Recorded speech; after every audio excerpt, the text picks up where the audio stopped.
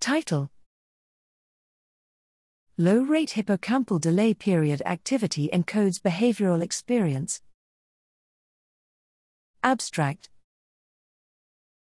Remembering what just happened is a crucial prerequisite to form long-term memories but also for establishing and maintaining working memory.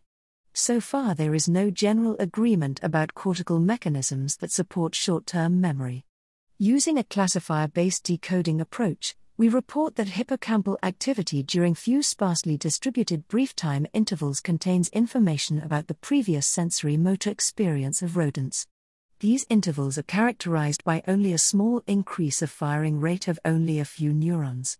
These low-rate predictive patterns are present in both working memory and non-working memory tasks. In two rodent species, rats and Mongolian gerbils, are strongly reduced for rats with medial entorhinal cortex lesions, and depend on the familiarity of the sensory motor context.